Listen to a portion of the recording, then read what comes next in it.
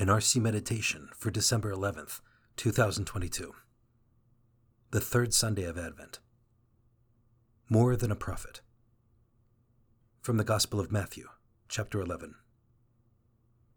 When John the Baptist heard in prison of the works of the Christ, he sent his disciples to Jesus with this question: "Are you the one who is to come, or should we look for another?" Jesus said to them in reply, "Go and tell John what you hear and see. The blind regain their sight, the lame walk, lepers are cleansed, the deaf hear, the dead are raised, and the poor have the good news proclaimed to them. And blessed is the one who takes no offense at me." As they were going off, Jesus began to speak to the crowds about John. "What did you go out to the desert to see? A reed swayed by the wind? Then what did you go out to see? Someone dressed in fine clothing? Those who wear fine clothing are in royal palaces. Then why did you go out? To see a prophet? Yes, I tell you, and more than a prophet. This is the one about whom it is written, 'Behold, I am sending my messenger ahead of you. He will prepare your way before you.' Amen, I say to you, among those born of women, there has been none greater than John the Baptist. Yet the least in the kingdom of heaven is greater than he." Introductory Prayer. Lord, I believe that you are present here with me as I enter into this moment of conversation with you. I trust in your loving providence that guides my every step throughout the day. Because I love you, I desire to look only to you, so that you can become the strength of my weakness and the certitude of my entire life. Petition. Lord, let me never doubt your loving strength to transform my human weakness. First reflection, from the depths of doubt. Are you the one who is to come, or should we look for another?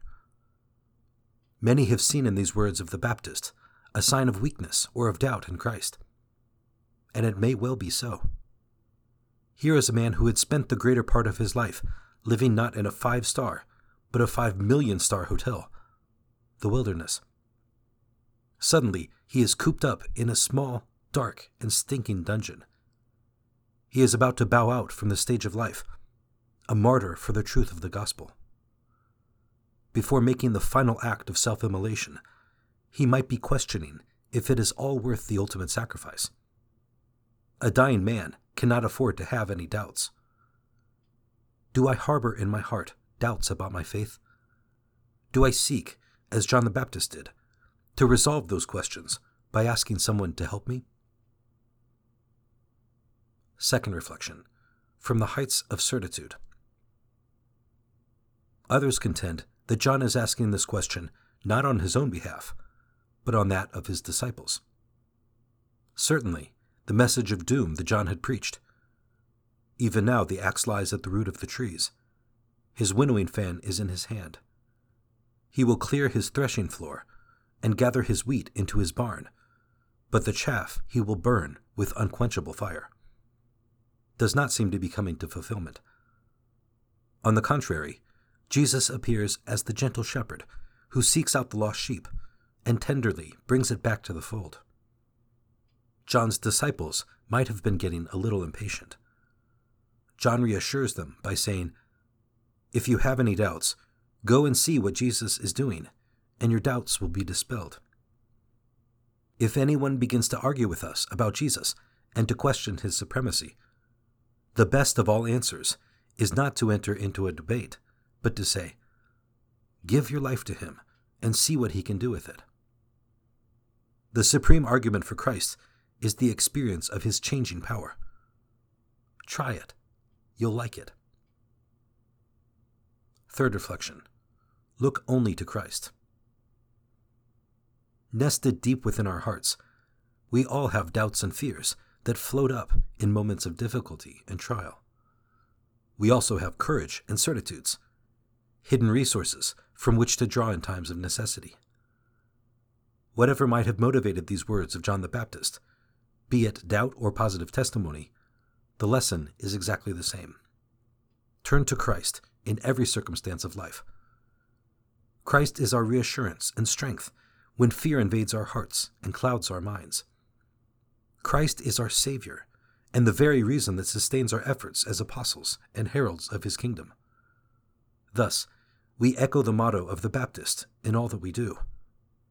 He must increase, I must decrease. Conversation with Christ. Lord, during this period of Advent, I want to draw closer to you. I want you to invade every corner and crevice of my weary heart. Teach me to leave aside all my fears for the future and to be as generous as you have been with me, giving everything you had, indeed your very life, for my salvation. Resolution. Today I will read, either alone or with someone else, the passage of the Gospel referring to the birth of Christ. Luke chapter 2, verses 1 to 20.